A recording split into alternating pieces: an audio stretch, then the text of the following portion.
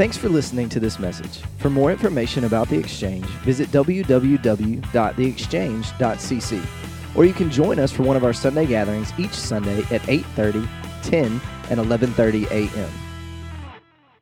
Taste and see that the Lord is good. Blessed is the one who takes refuge in him. That's been the verse, the foundation from Psalm 34:8 that has really laid a powerful foundation for our series that we've been in, an important series and a powerful series as we kicked off a new year and even really a new decade together as a spiritual family. Here's what we've been saying if you're brand new to our series, is this, that we as a culture, we as a people are really good at knowing about God.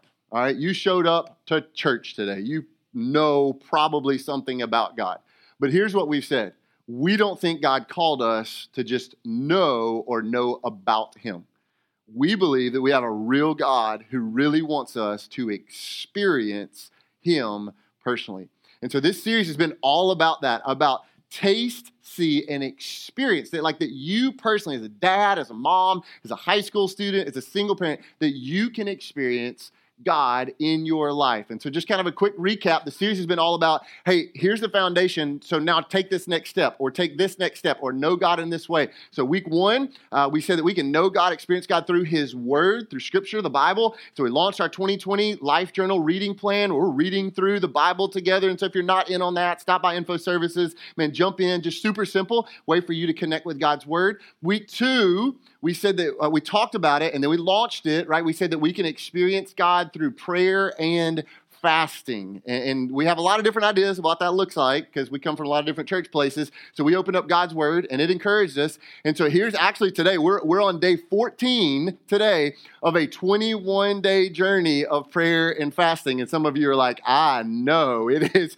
14 feels like 140, okay? Here's what I'll say, man. We got 7 more days left, okay? Hang in there. 7 days. You can do it, man. God will reveal himself. He'll show himself, right? We're disconnecting from the world, reconnecting with God. And then last week, man, such a special and unique time where we experienced God through worship. Like we didn't just stand in here and sing for an hour. Like it was so many different ways where we tasted and saw the goodness of our God and we experienced him through worship. So today, all of that's wrapping up in a message that, man, I've been pumped about this one for months to share with you. And so it's going to be a great day today to talk about taste, see, and experience the goodness of our God. So if you got a copy of Scripture, open up to Luke chapter 5. Luke chapter 5, whether you've got a hard copy or maybe you've got the Bible app on your phone, we'd love for you to open up there as well.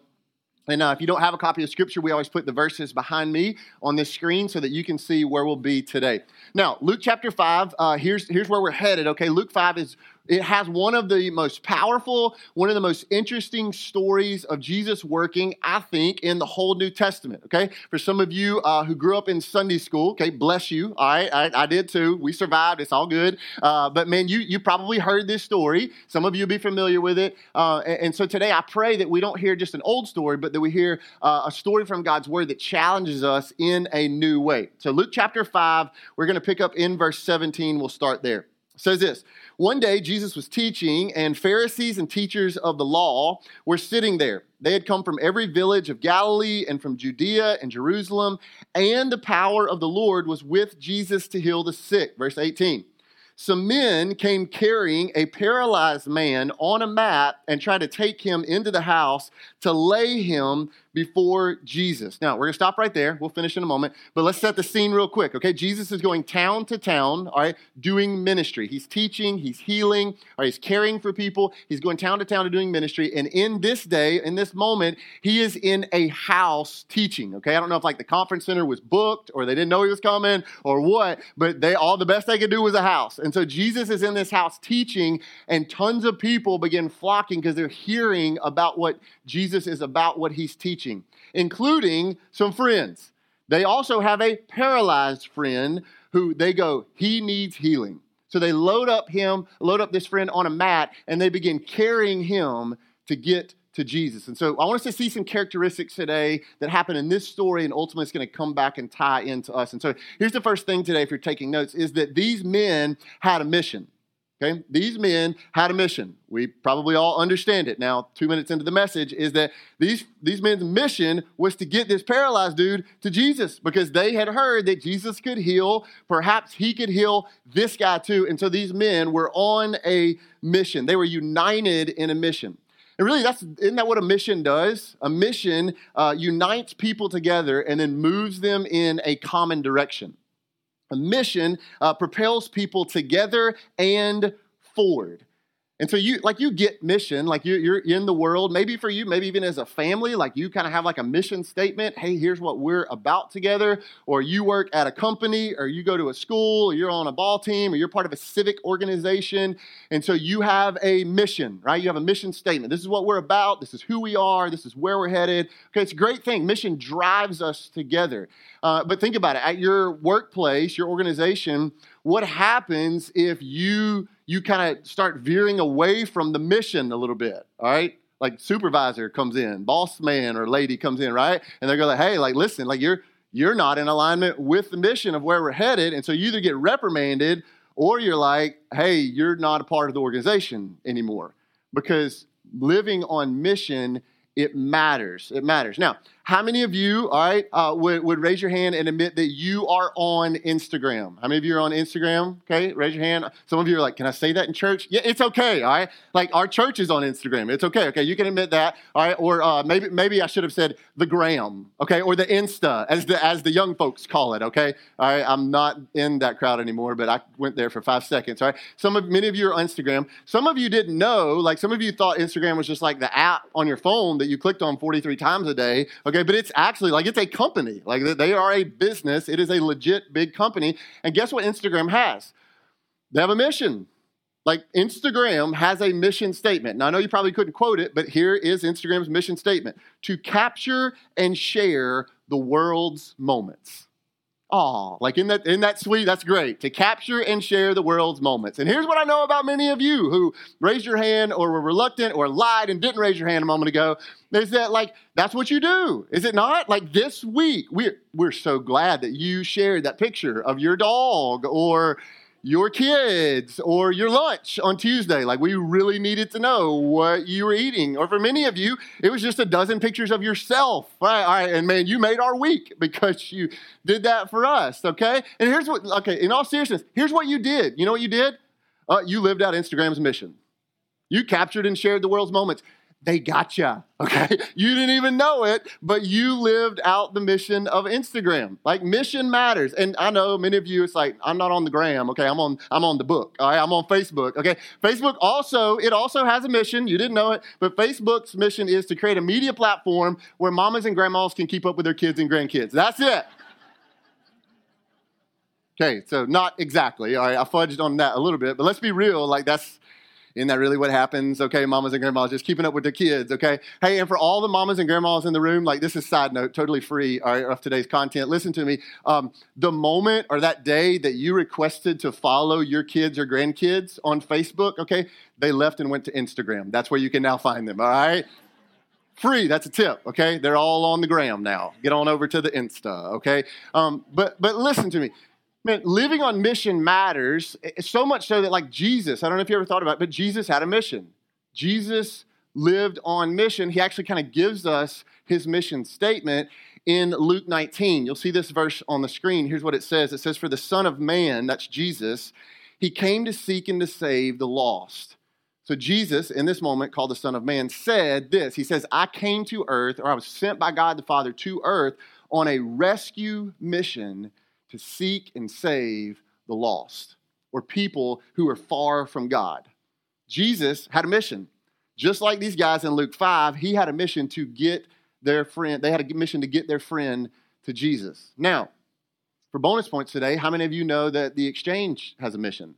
Anybody know the Exchange has a mission? We actually want our mission to be so prominent, so out there. We're so passionate about our mission that, like, we plastered it on the wall, like, right in the lobby when you came in today. And some of you are like, I didn't see it. Like, did you open your eyes? I don't know. It's huge. I don't know. But here's why we did that. Not to just have cool artwork, but because we want nobody in our family to forget our mission. And you're like, well, I don't really know what it is. That's cool. Maybe you're new to our family. Here's our mission. Here it is. that we, as the exchange, we want to see people exchange their old life for new life in Christ, and then we want to see people live out their purpose.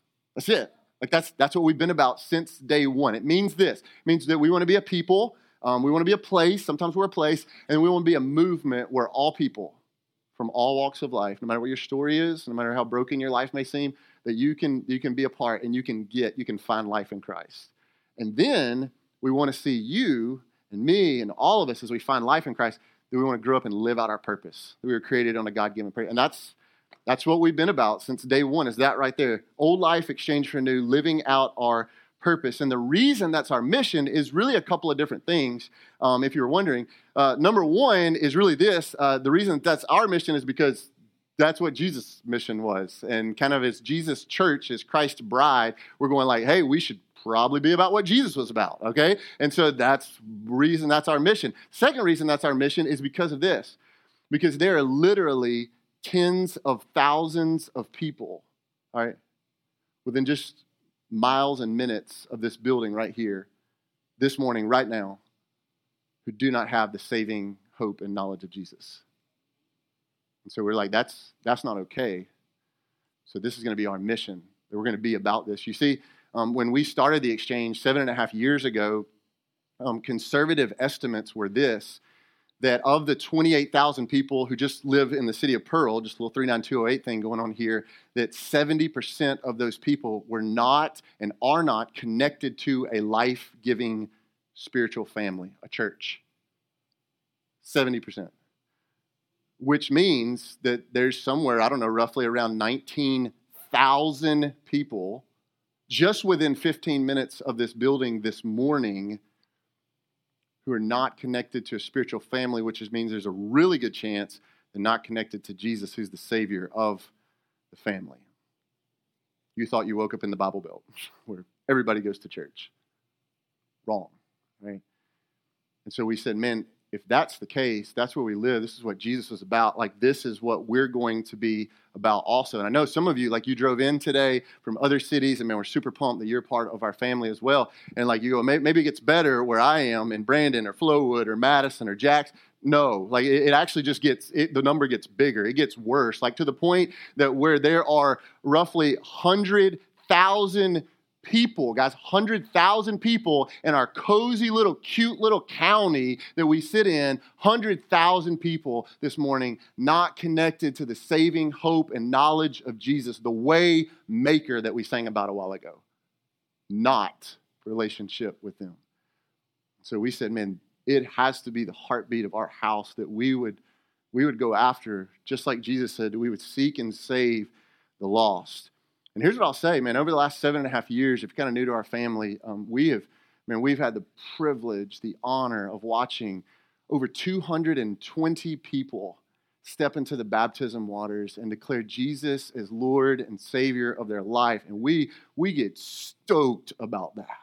We celebrate that like crazy. And I believe heaven rejoices. Okay, but can I do a little reality check this morning? That's awesome, exchange. That's awesome. But listen, hold on. Listen, here's what that means for us this morning.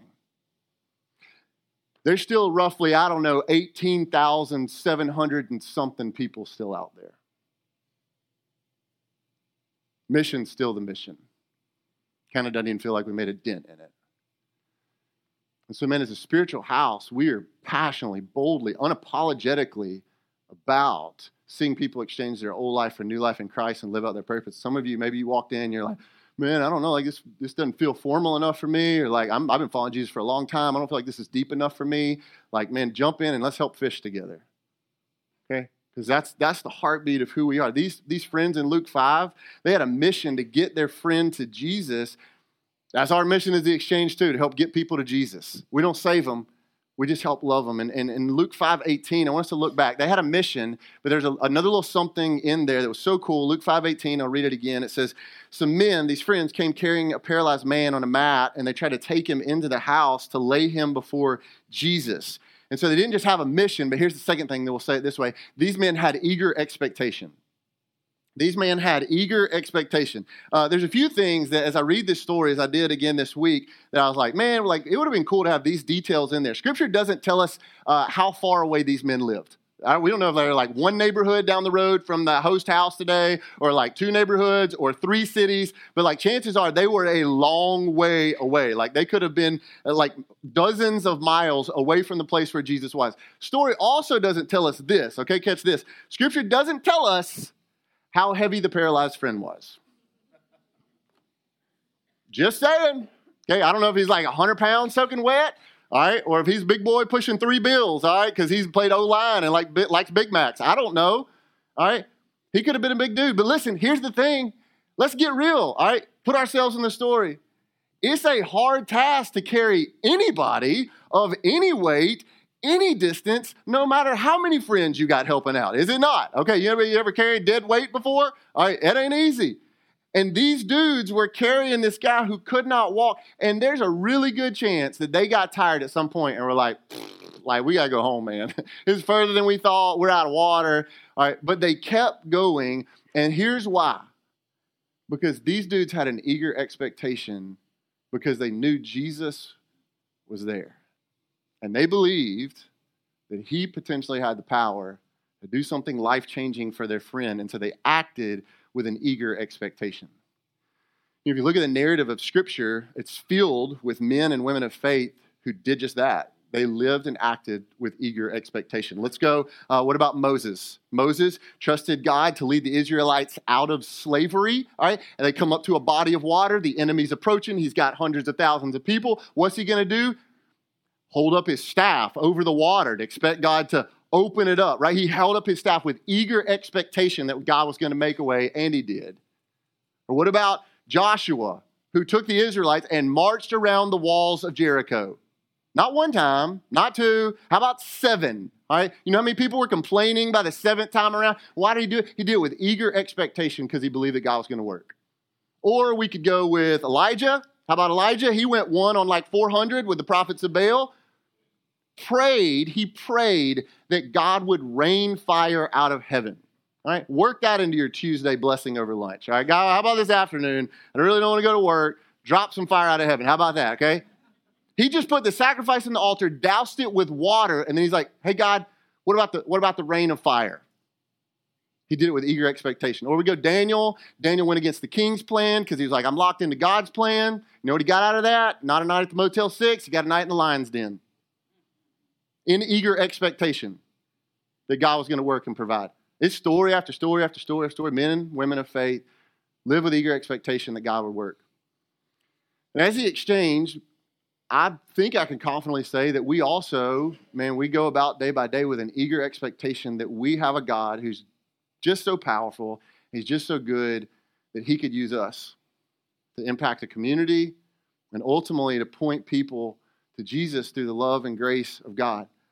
And as I thought about it this week, like over the last 7.5 years that like we kind of been a thing, we've done some pretty ridiculous stuff, some pretty crazy out there things, all in eager expectation that we thought God might show up. Like 7.5 years ago, a lot of you, most of you, maybe none of you were there, but like we launched a church in a birthday party inflatable business. We had a slush puppy machine. We were the thing, all right? Ain't no steeple. We had a slush puppy machine. And we did it with eager expectation because we thought like God had a plan. And then we did church in a school cafeteria. That was stellar because a lot of people want to show up to school cafeteria on their off day. But we did it with eager expectation, believing that God was going to make a way. And then we renovated a 1950 shopping center. Beautiful, ain't it? All right. Believing that God was doing something with eager expectation, God was going to work. And then we did one gathering and like it kind of filled up. So we started a second Sunday gathering and then that one filled up. So we did a third Sunday gathering and it feels a little crazy, but we just keep doing it with eager expectation because we think that God's going to keep changing lives. And, we've turned in hundreds of man hours, thousands of dollars to serve at city events, not our events sometimes, but city events, because we had an eager expectation that God would use them. We've given away thousands of Christmas presents to kids in our school district. Kids maybe never meet, families will never maybe talk to, but we just did it with an eager expectation that God was going to use it. Showed up on hundreds of doorsteps to give away Thanksgiving meals because we had an eager expectation that God was going to bless and and use that somehow. We're giving away tens of thousands of dollars to other kingdom-minded missions here around the world because we're going like, it's yours, God, not even really ours. We have an eager expectation you could use it better than we could. And then we keep showing up, man. We keep showing up Sunday after Sunday, Wednesday after Wednesday, week after week to serve, all right, and give life to kids and families and students. It's because we got this eager expectation that our God's that good and that he can keep changing lives. And he does. He does. You see, we do all this stuff because we have this eager expectation. We're on mission, like the guys in Luke 5, and we got an expectation that we don't just taste and see, but we watch God move, and the story goes on. And here's what happens next. Look back at verse 19, Luke chapter 5. All right, they're trying to get him to Jesus, right? When they could not find a way to do this because of the crowd, they went up on the roof and lowered him on his mat through the tiles into the middle of the crowd, right in front of Jesus. Okay, let's get a picture real quick. These men carrying their paralyzed friend, they get to the house where Jesus is. They didn't give up. They hung in there.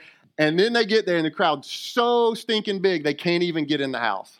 Like it's overflowing. Rather than quitting, what do? They notice, hey, wise guy in the group, he's like, there's a staircase, goes up onto the roof. Like it's a fairly common thing in a house in that day. So they climb up onto the roof with the dead weight, paralyzed friend, get him up on the roof, and they're like, how about here? And they start digging a hole in, they don't know whose roof it is, but like they just know they got an eager expectation. They're getting to Jesus, okay? Insurance will pay for it later. So they're digging this hole, all right, through straw, or maybe they won't. I don't know. Okay, digging a hole through straw, through this mud-like substance to drop the dude at Jesus' feet right up in the middle of the church service. All right? I'm just saying, like if somebody comes through the roof today, most of you are going that way, okay? And I am too. And they brought him to Jesus. But there's so many moments, all right, where they could have stopped because here's the reality. These men encountered an obstacle. Yeah, of course they did, right? These men encountered an obstacle. It would have been so easy for these men to give up at that moment that they saw the large crowd trying to get into the house. They're like, man, we tried. They could have like grown really discouraged, turned around, gone home, and we ran out of water. Like, I can't carry this dude no more. This is further than we thought. And here's the thing. If like we would have read that story today and have been like, man, they gave it their best. They tried, but they just couldn't make it. We read that today without knowing the real ending. We'd have been like, yeah, it makes sense. Like they gave it their very best shot, but they just couldn't do it, right? They encountered a clear obstacle. And as we think about, again, flip it to you and me, as we think about this mission of God with eager expectation that we have, here's the reality. Man, we face some obstacles too, don't we? In this effort to try to point people to Jesus, to love them to Jesus, like we face a lot of obstacles. Sometimes like the list looks like, like money. We don't have as much money as we need to really accomplish something, or out of space. Hello, no secret there. We don't have enough leaders. Man, we need more leaders, make more disciples, love more people. We just need more people to serve and help. Like we got spots that are not filled, and all those are reality. But have you ever thought about this? You ever thought that about many times the obstacle is us? Many times the obstacle is you and me. It's us. It's not the stuff, but it's us. And we can often become our greatest obstacle. I ran across an article recently, and the article outlined why the majority of people, all right, you and me, don't invite people to church and ultimately to Jesus. I thought it was pretty interesting. I'll throw a few reasons at you, see if you resonate with any of these. Okay, here's one reason people don't invite other people is spiritual complacency. Simply meaning this: people lost their desire to share Jesus with others. That's it. Like, I'm good. Punch my ticket. Hope you're all right. Okay. Second reason people don't invite others to church and to Jesus is a growing disbelief in hell. I know, like some of you grew up in the Bible Belt, but there's more and more people in our world who go like hell's just kind of part of the whole Bible story thing, not a real place, no need to really worry, am I going there, much less are other people going there. That's a thing. Another reason people don't invite people to church and to Jesus is just busyness. That's it, just busyness. Like we're probably more busy as a culture right now than, let's be real, probably ever before in history, right? And so most people have inviting others into Jesus and the church. It's not high up on their priority list in comparison to the other important things that they have to do. Another reason people don't invite people is churches have become content with not reaching lost people or people who are far from God. And so as a pastor today in the good old Bible Belt, I would just say, right on. Yeah, unfortunate, but true, way too many times. And people will get to that place, maybe you've been there, where they go like, dude, like we're good. We're good. We got enough people. I'm comfortable with these people. Don't shake this thing up. Why won't I invite more people into this? Because they're probably going to mess it up. And that's the reality. Okay? Here's another reason. Other people hide behind the fear of rejection. Fear of rejection. Like, man, I can never invite that coworker. Never invite that mom of that other kid at the ball field. Like, what if I got rejected? What if they said no? All right. When the reality is that many studies show that 3 in 4 unchurched people would be open to a conversation about their faith. 75% of people would probably say yes. But we hide behind the fear of rejection. So let me ask you a personal question. Just answer it to yourself. When is the last time that you intentionally invited someone to Jesus and to church? Now, some of you, like you're awesome at this. And like you probably invited somebody this week. And dude, we're glad you're here. Hope they came with you. But for many of us in the room, for you, it's been weeks, months, maybe years since you invited someone into Jesus and into his family. You see, here's the thing. For the last month, whole month of January, we've been talking about personally doing what? Personally experiencing God. That we have a very real God who wants us to know him in a very personal way. That we're not going to just be caught up in like know God or know about God and do the church thing. And that's just 1 hour of 7 days of my week. That's it. Okay. We've said, no, like God wants us to experience him as a dad, as a husband, as a high school student, as a single mom, that we would know God in very real ways. So we would taste and see. But do you know what? And many of you done that, right? Like you've dove into scripture, maybe harder than ever before, or you prayer and fasting, you're like, whoa, this is wild, but like I'm in, okay? Or last week it was worship, you're like, I've never worshiped like that before. You've tasted and seen, but do you know what the next step is? Share.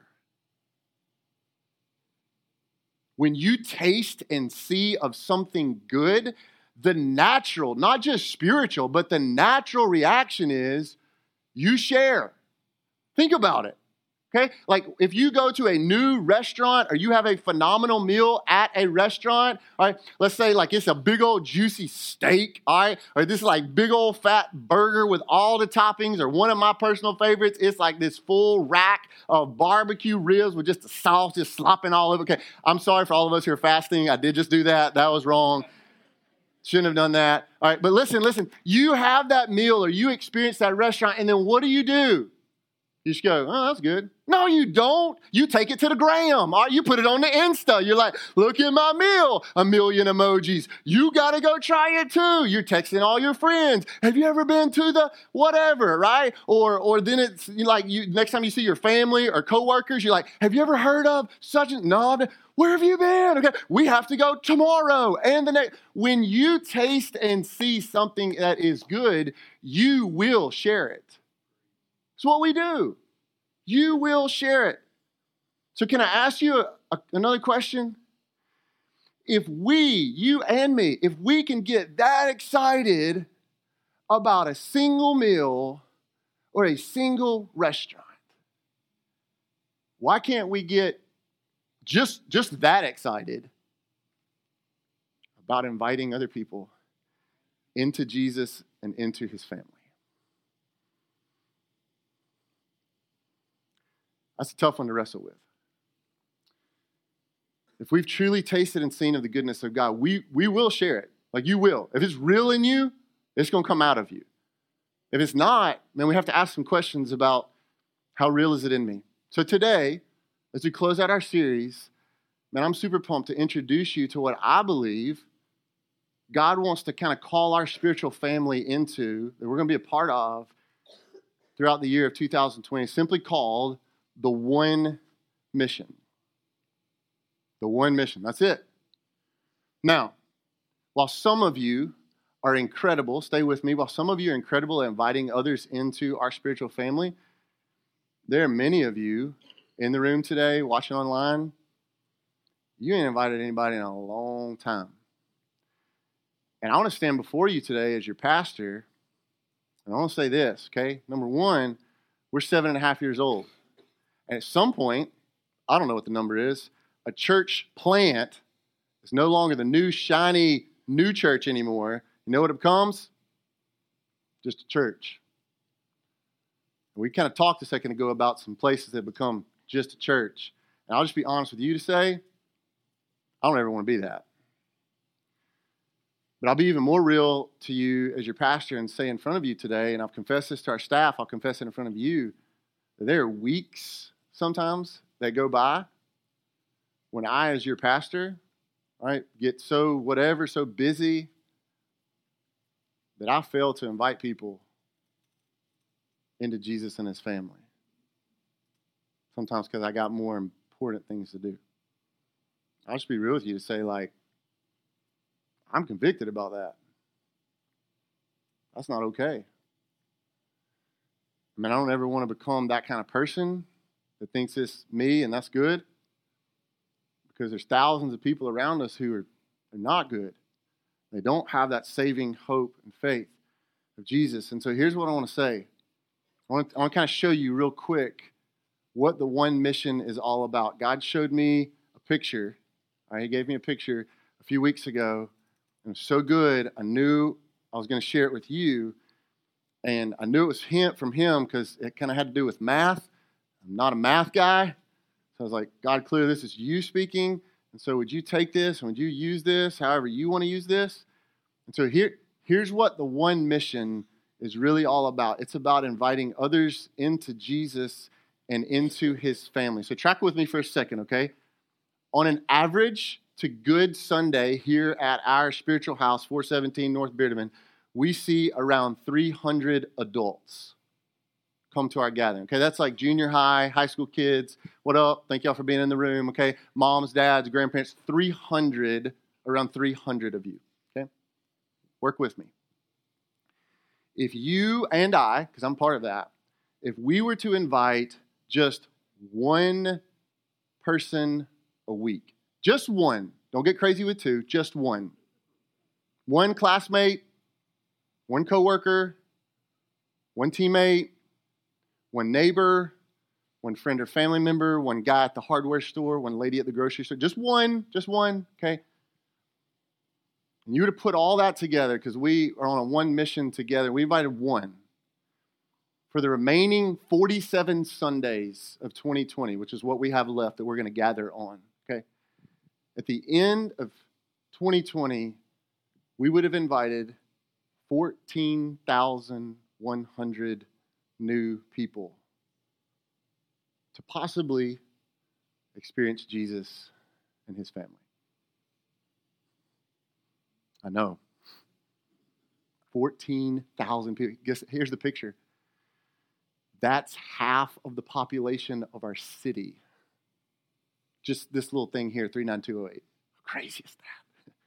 14,000 people. Now, what you may not have realized is that out of the hundreds of new people that walked through our doors last year, more new people walked through our doors in 2019 than ever before. You want to know what? 71% of the people, you know why they came? A personal invite from a friend or family. 71% of hundreds of people. By far the number one reason people showed up. Because you invited them. Now, let's be realistic, okay? That's awesome.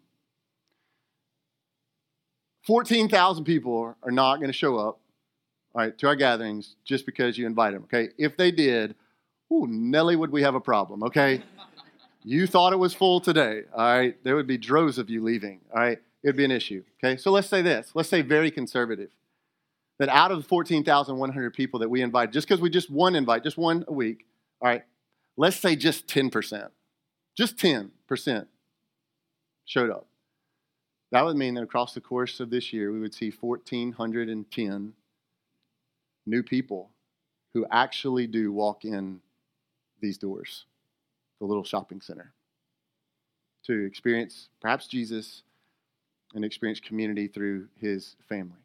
1,410 new people. Now, here's to make it even simpler, even more easy to understand. You know what that means? If you I did some math for you. Here's what that means. If you're inviting 47 people, personally, just one a week, okay? You know how many of your 47 actually show up to make that happen? 4. That's it. Like I'm betting on you that if you invite 47, you could get 4. Like I have faith in you that could happen. Just 4 out of 47. Okay?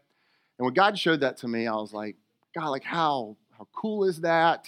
Maybe how disobedient am I, that we would not invite the 70%, right? The brokenness, the loss, the 19,000 people in to be a part of this.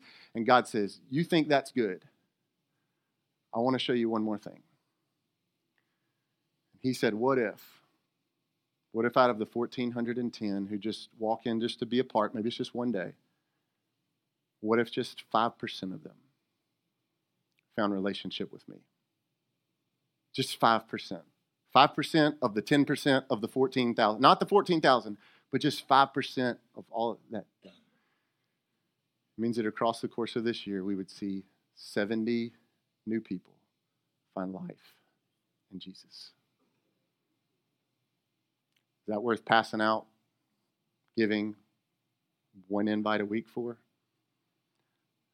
I'm down with that.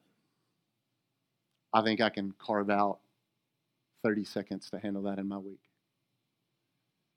And that's the power of one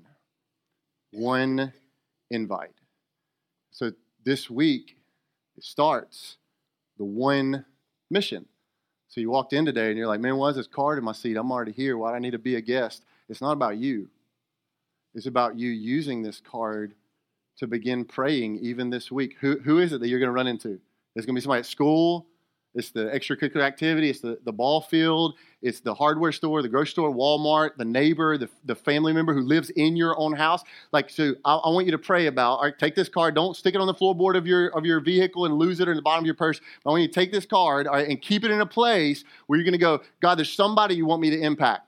14,000 invites, 1,400 new people, possibly 70 people moving from death to life because we gave out one. Okay? End of our story. Don't miss it. Luke 5, verse 20 says this.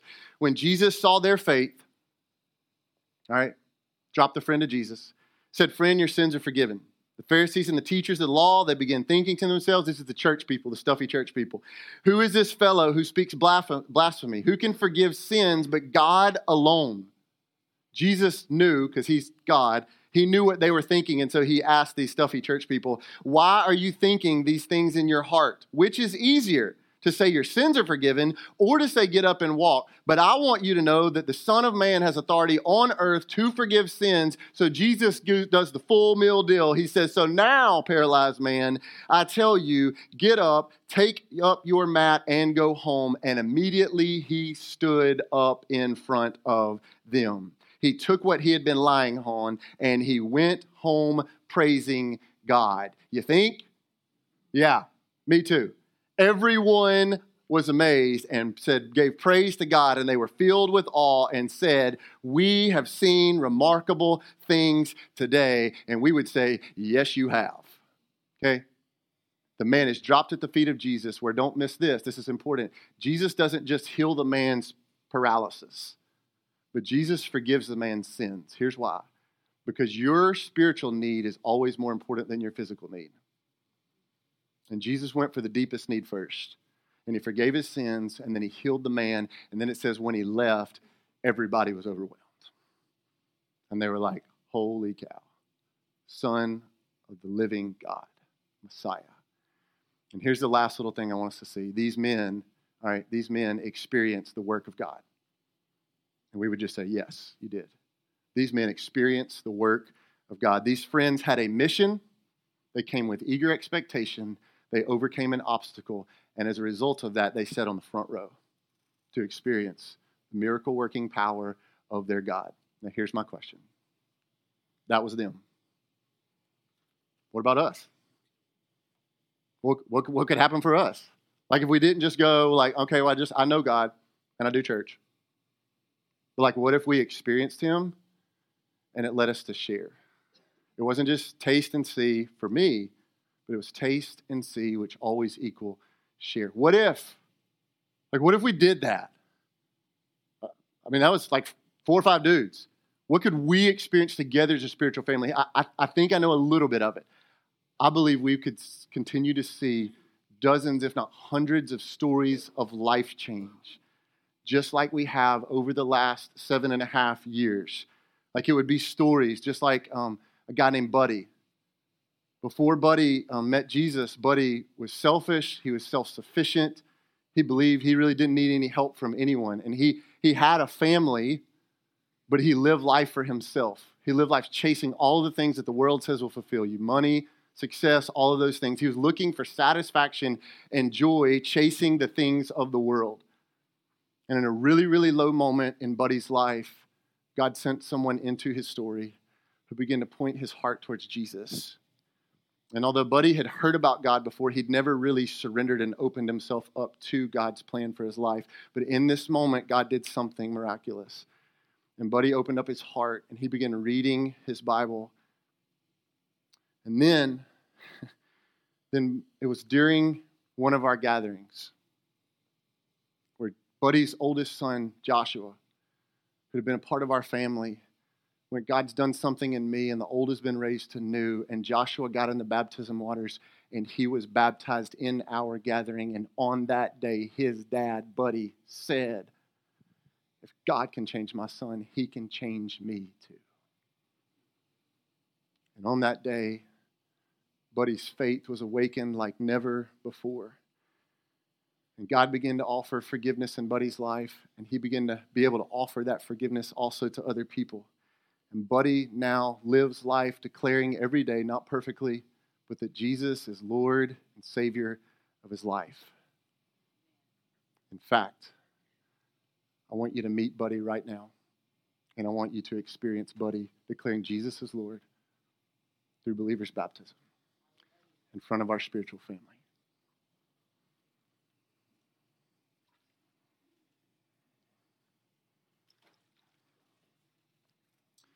Hey, Buddy, proud of you, man. We really are. What a phenomenal story of trusting Jesus through all things, even when it's not easy, even when life is broken. And you got a big old spiritual family who's here today, who's proud of you, who supports you, and who's for you, man, living out your purpose in Christ. And so as we've heard your story today, here's what I would ask you. What's your confession? Jesus is Lord. Jesus is Lord. He very much is. And Scripture says because you confess him with your mouth and with your life before this room full of people today, that Jesus stands before God the Father and he says, that's my son. That's my boy. And so it's going to be our privilege today for Brian to baptize you in the name of the Father and the Son and the Holy Spirit. Buddy's old life buried with Christ, raised to walk in newness of life.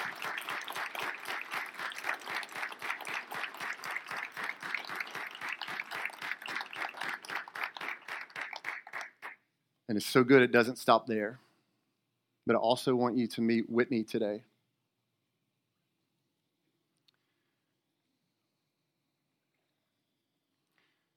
Whitney grew up in a home where she was taught about the love of God. She knew about the things of God. In fact, even when Whitney was a 7th grader, Whitney surrendered her life to Jesus.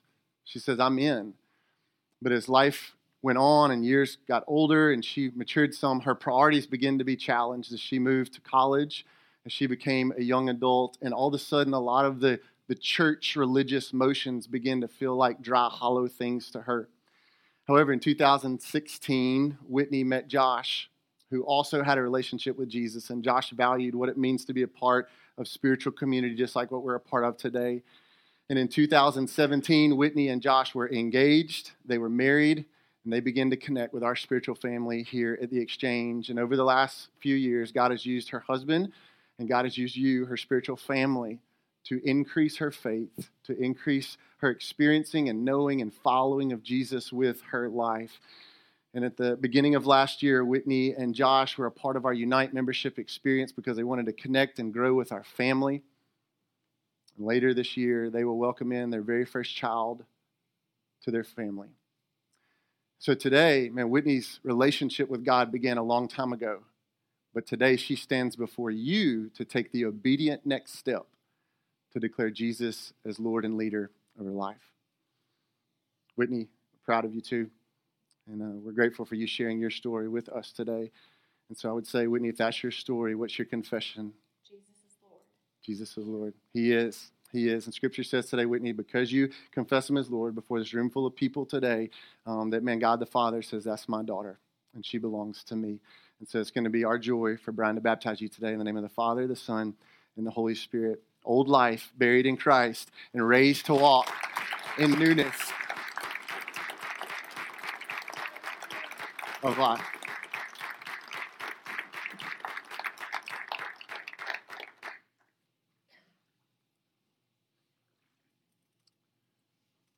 The power of an invite. Just one.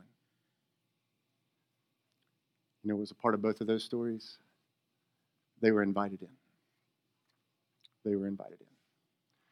So, church, here's what I say to you and me today. That God has called us to taste and see and experience Him. But taste and see and experience always equals share. It always equals share. And He says, will you share others with others the goodness of who I am so that they might find also. Thanks again for listening to this message. For more information about The Exchange or to find out how you can connect with or support what God is doing, visit www.theexchange.cc. Now go, be the church, and give life.